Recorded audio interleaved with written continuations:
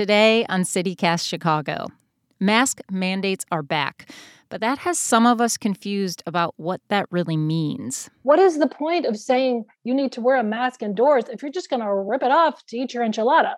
And yes, Lala is over, but the stories that are coming out this week, which are hilarious. Dr. Arwady going incognito to the front of it. She's got a little mustache on and a wig, and she's like, I don't have my papers, like trying to see if they'll catch her. We're breaking down the week's news with Monica Eng and Justin Kaufman. It's Friday, August 6th. I'm Carrie Shepard, in for Jacoby Cochran, and this is CityCast Chicago.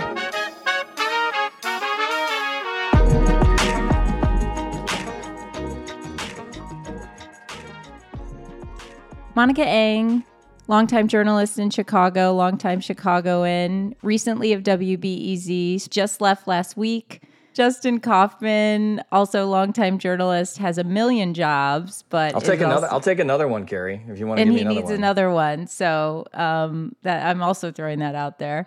Welcome to CityCast Chicago, my friends. Thanks, great to be here. Thank you. Two of my favorite people to talk about the news with. You're both so passionate, so plugged in. You know this city inside and out. So I'm really excited to break down the week's news with you both, starting with the story that you just could not get away from. Either you were talking about it with your family, your friends, on your social media, just the story that dominated everything for you this week. Let's start with you, Monica. Well, the clear winner is the Delta spread. The way the governor has handled it, the way the city's handled it, or not. What do you mean the way the city is handling it or not? Well, you did see a rather large music festival go off without a hitch over the weekend. And I've been seeing lines at those testing centers that I haven't seen in months. I don't know if I would have been, allowing 100,000 people into a small area of Grant Park this weekend or last weekend. The question I have about it, just to play devil's advocate, and I agree with you. I wouldn't go to Lollapalooza anyway, but do you realistically think they could have canceled it? You can cancel anything. I mean, you incur enormous fines and hatred and wrath, and the business community would turn against you, of course. But, if a Godzilla walked out of Lake Michigan and started stomping on all the buildings, I think they would have canceled it. Yeah, you can cancel it. My second political question, if you feel comfortable at answering this, do you think Allison Arwady, the Chicago Public Health Commissioner, whom you have followed as a health reporter, do you think she's going to take the fall for the mayor if everything goes to SHIT with Lollapalooza and it does turn out to be such a super spreader event? I think it's a really great question, because what I've seen as I've covered COVID throughout this whole time is you've had folks at CDPH, Chicago Department of Public Health, who have had certain views about things. And then those in City Hall have had other views of things. And those in... Can you be more specific, Monica, about that? What I've tried to push them on, is this really safe? Is this really a wise way to go? Should we be having more capacity restrictions? I've gotten different answers from CDPH than I've gotten from Mayor Lightfoot's office. But then they started this thing, what is it called? The Joint Office on COVID. And they're like, we're going to have one answer for the city, and that is it. And I think that puts public health professionals whose entire career is all about preserving health in a difficult position when they have to support policies that I believe maybe more geared toward keeping businesses running and keeping the business community support for City Hall. Sure. Okay, so Justin, same question. You were nodding your head when I asked Monica. Do you think Commissioner Allison Arwady is going to have to take the fall for the mayor if Lollapalooza turns out to be a disaster? Well, politically, I don't think this falls at anyone's feet but Mayor Lightfoot. Everybody knows that Lollapalooza was a decision that the mayor had to make. So if it spikes after Lollapalooza and the mayor points to the Department of Public Health as the reason it did, no one's going to buy that. It's a tough call, but I understand the call. I mean, when you make that call 2.5 months ago, 3 months ago, when Lollapalooza is on, your numbers are low, and you have this pressure from the business community, from the tourism community, from Lollapalooza itself, which is a huge generator of revenue for the city. All of that coming together as a head. At that point, the mayor says, no, we're not going to do it because we don't know what's going to happen in 3 months. She's going to have more political headaches coming from funders, from those communities, and also, frankly, from Chicagoans who didn't think it was a big issue to go to Lollapalooza in the first place, evidenced by the hundreds of thousands of people that were down in Grant Park. There's no fallout for Dr. Arwady, but I would say that there would be fallout for the mayor. There has never been a public health crisis like this under Mayor Daley or Mayor Emanuel or even going back to the original Mayor Daley. And so it's hard to say what to do in these situations because there is the health and financial sustainability of the city that has to be considered when you're thinking about what a revenue generator Lollapalooza is. The stories that are coming out this week, which are hilarious, which are about Dr. Arwady going incognito yeah. to the front of it, like acting like she's just I love it. Like it's like a sketch, like the glasses with the nose and the yeah. She's got a little mustache on and a wig, and she's like, I don't have my papers, like trying to see if they'll catch her. With a fanny pack. And, she's got her basketball jersey on, and she's like ready to rock. The only thing I will say about this whole hypothesis of really her taking the fall is it just seemed like with those early commercials, remember, that we were all laughing about, like, ooh, what are we listening to with Mayor Lightfoot and Allison Arwady? And Allison Arwady has the last word and says, I'm giving it the go. So it just seems like a perfect setup to be like, she's the public health expert. Mm-hmm. She said it was fine. That's my only cynical political take on it. Yeah. My only thing on it is what I would like to ask the mayor, and I haven't heard the press corps ask this question, is what was your reaction when you saw those videos of the 150,000 people overhead helicopter shots? Or those crowded red line, or those crowded trains without masks, those people squished together. And I feel like that's what I want the humanity from the mayor to be transparent with us, to say, yeah, that did not look good. And for all the last year and a half of shutting down lakefronts and restaurants and all this kind of stuff, I can see why people be like, that is against what we've been taught as a society. So, Justin, is this your story you can't stop talking about? I think that the story of the week, Lollapalooza was last week, Monica. I'm talking about fallout. You're talking about Delta, right? But this, I think it has to be the mask mandates in schools. This is something that we've talked a lot about, our neighbors, and I've got a freshman. I got a freshman going into high school and had to deal with remote school last year in 8th grade, and then finally going and having to wear a mask. And I think this is a huge issue because you're seeing this from lawmakers downstate, Republicans mostly, who have said we need a special session. They're trying to force the new Speaker of the House to do a special session to counter what the governor's mandate is on masks in schools. I grew up in Wonder Lake, Illinois, which is deep into McHenry County. So I have a lot of friends who are on Facebook who I grew up with, who live out in, McHenry, Crystal Lake, Wonder Lake, those kind of places. They do not want a mask mandate with their kids in school, which is surprising to me because I'm like, don't you want to protect your kids? They look at the other way, saying this is a freedom of choice. They're worried about the secondary effects of what it means to those kids to wear a mask.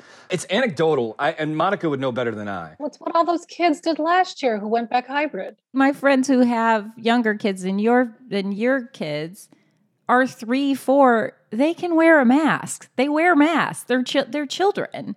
And you're telling me a 14-year-old can't wear it? I will say this. And it varies. I think that because I think my personal opinion is different than trying to be objective, to think about when you see a groundswell of people. Really a lot of people who don't want their kids to be masked in school because they feel like it's a detriment to their learning experience. Now, I don't necessarily agree with that. I'm be honest with you, personal opinions aside, but there is something there, and you're seeing this kind of fall under political divide. So that's where you get a little suspect on where their motives are to be mad about this kind of issue. So I don't know what it is about a mask on a face, but it is causing some sort of civil, division. Yeah, I was going to say, Governor Pritzker, I read in Chia Kapos's political playbook, House Minority Leader Jim Durkin and State Senate Minority Leader Dan McConchie criticized Pritzker for taking a, quote, unilateral approach to handling the pandemic. Which is what you're supposed to do. You're the governor. The governor's supposed to do that. Which is exactly what you're supposed to do. No, you want to take a spotty approach. You want to take a spotty approach to public health because that always yields the best results. That you should have consulted lawmakers. All due respect to our public officials. How many of them are doctors? Aren't they like lawyers? No, you're right. You're right. You know, I don't get so bent out of shape about people who get really angry. I pay attention to it. Say, why are you so angry about this? And then you see the comments, and there's 250, 300 comments under a personal Facebook page where people are all saying the same thing. And I'm not sure that should be an argument when you're talking about a pandemic. But because of our political leadership on both sides of the aisle, this is where we're at. Where every decision that happens because of a pandemic or otherwise is going to be filtered through a political lens. And it's a shame. You'd think that what a leader of a political party would want to do is keep their constituents alive to vote. That's a good way to put it. To also think about what the outcry and the fallout would be if the governor didn't do it.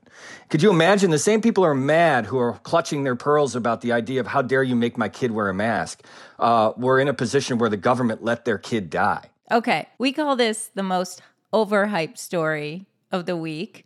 What is your overhyped story of the week? Monica's big story is like the idea of people talking about Lollapalooza. I'm done with it. I'm like, you know what? They made that bed. They slept in it. We'll see what happens. But you know, that's life we live in. And the idea that we're still talking about it on Friday, you know, before the a week after the festival, and people are still asking questions of the mayor. It's just a little too much for me. I'm like, all right, enough's enough. I totally disagree with Justin on that because, you know, when I'll agree with you, Justin, in 2 weeks, if we don't see a bump, I will be the happiest person to be wrong in the world. Justin's is Lollapalooza, which our regular host, Jacoby Cochran, firmly agrees with that one. That was his most overhyped story 2 weeks ago, even before Lolla. So Monica, your most overhyped story. On Friday night, I got the alert from the CDPH that they were going to require, or they were going to suggest face coverings in all indoor public settings. I'm like, oh my gosh, that's so interesting. Well, how are they going to do that in restaurants? You can't eat with a mask on. You can't drink with a mask on. And what I realized was, yeah, they're suggesting it, but then that mask comes right off. And I've been, I've covered restaurants for the last 3 decades too. And I'm a big supporter of Chicago's restaurant and hospitality scene. But what is the point of saying you need to wear a mask indoors if you're just going to rip it off to eat your enchilada? That's not safe. And you have no capacity limits. I was very happy to see Baker Miller. It's a bakery and cafe in Lincoln Square. Because there's no guidance from the city, we're putting in our own capacity limits. We're going down to 50%. This goes to that civil liberties conversation we had, too, because I think that a lot of conservatives who don't believe in government overreach are more in line with what Baker Miller is doing. Baker Miller as a private business can decide how they want to operate their business. And I guarantee there's going to be lawsuits galore off of this stuff, which is a ridiculous notion to think that, you know, people are trying to protect themselves and protect their communities, and there's going to be lawsuits. Okay. On a happier note, every week we do a moment of joy, which is something we get from, we do a moment of joy in our newsletter. What was your moment of joy this week, Monica? Something that happened in Chicago that made you happy, excited? My moment of joy was going out to the lake, not once, not twice, not 3 times, but 4 times this week. My partner and I jumped on our bikes after a long day at 7:00, and we still had plenty of sun. And we got on those dual paths, one for bikes and one for walkers, funded by a certain political guy who I will not name, but boy, has that made life in Chicago so much better. I really don't know who you are talking. Who are you talking about? Rahm Emanuel. Ken Griffin. Right. No, Ken Griffin paid for the Just name a bunch path. of billionaires and you'll hit on it at some point, right? And those divided paths are the best things because you have all the pedestrians over here and you have all the bikers over here. It's free, it's clear, it's a wonderful experience to ride along that lakefront path and then to jump in the water, which is warm now. It's hard not to miss the lake. Like when we had Stephen Colbert on, Stephen Colbert talking about all the things he loved about Chicago, he was just like, the lake, it's this ocean. And you can tell me like, you know, Michigan's over there, but I won't believe you. Like, it's just like, it's so true. Like it's really nearly impossible to be cynical about how beautiful Lake Michigan is. Justin Kaufman, What is your moment of joy this week? Can I do sports? Can I do sports? Yeah, are you kidding? We love talking sports. The Chicago Bulls, which have toiled away in less than mediocrity for the last 10 years. Since Derrick Rose busted up his knee, it's been awful. But this week, they went out and they have new leadership. And they brought in Lonzo Ball, who's a big point guard from New Orleans, and obviously the pretty famous name. And DeMar DeRozan, who was an all-star from the San Antonio Spurs. Both players come to the Chicago Bulls, who have had a history, Carrie, of being terrible with free agent acquisitions. For some reason, because of Jordan or Pippen or whatever, there's a bad vibe with the Bulls getting free agents. I mean, that falls on the owners, doesn't it? That's ownership. It does. Problem. There's something there that's not being said among the fraternity of players and agents that they don't like the Chicago Bulls. It's because the Bulls agent organization is pretty top notch. So it was amazing to see that the Bulls have scored at least 3 free agents, maybe more, coming up here and revamp their lineup. It's nice to see that they're actually doing something, and I'm excited. And here's what brings me joy. Is that DeMar DeRozan, he's a pretty big deal. And the reason he's a big deal is he's in rap songs. Like, he's referenced in rap songs. So there's a rapper named Kyle, and he's got a song that was like a hit a couple of years ago called I Spy. I Spy, na, na, na, na, na. Anyway, in the line, he's got a line in there where he goes, I'm like DeRozan, when I shoot it, it goes in. Like, he's got this thing, and I'm always like, oh, cool, man. It'd be nice to have a player in Chicago that gets referenced in rap songs, right? And now we do. But yeah, I just think, having Chicago Bulls relevant in hip hop again is a good thing. That's so not in the NBA. Not on the court. I could care if they win or lose. I just want more people referring to our stars in their rap songs. Jacoby will love this. He's a big Bulls fan, so he's probably here for that moment of joy. I think that's it for this week. Thank you, Monica Eng, journalist, formerly of WBEZ, Chicago Tribune, Chicago Sun-Times. You've pretty much, the Daily Illini, you've pretty much worked everywhere, right, Monica? Is fair to say? Yeah, my first job was with Chicago Daily News. I was 8 and I delivered it. And you were in a union then too. You were in the News Guild at 8. Yeah, no paper girls union, but then I was in a union when I started at the Sun-Times in 85. Okay. Monica, thank you. I'm glad to see you. Justin Kaufman, also longtime journalist with many, many jobs, hosts Chicago for Real on the Twitch channel. Another friend of mine. Thank you guys for doing this with me, and thanks for coming on CityCast Chicago. Thank you, Carrie. Thank you. This was so much fun. Jacoby is back on Monday, I promise. And shout out to Jacoby, who keeps us all laughing and is so gracious, and he's always finding new ways to rediscover this city. And producer Natalie Rivera, who lives in LA but still manages to teach us new things about Chicago. Producer Simone Alicea is back from vacay. We missed her diligence, dedication, and laugh. And of course, newsletter writer Sydney Madden, who has ideas for days and reads all the news so we can stay plugged in. Sign up for the newsletter at chicago.citycast.fm to read for yourself just how good Sydney is. Thanks to Sam Trump and Mark Greenberg from the Mayfair Workshop for the tunes. I'm Carrie Shepard. Thanks for hanging out. We're back on Monday. Justin, do you want me to plug Chicago for Real? Sure. Yeah. Which is on Twitchy? Yeah, you could say it runs or is part of the team that who cares? Just who gives a shit?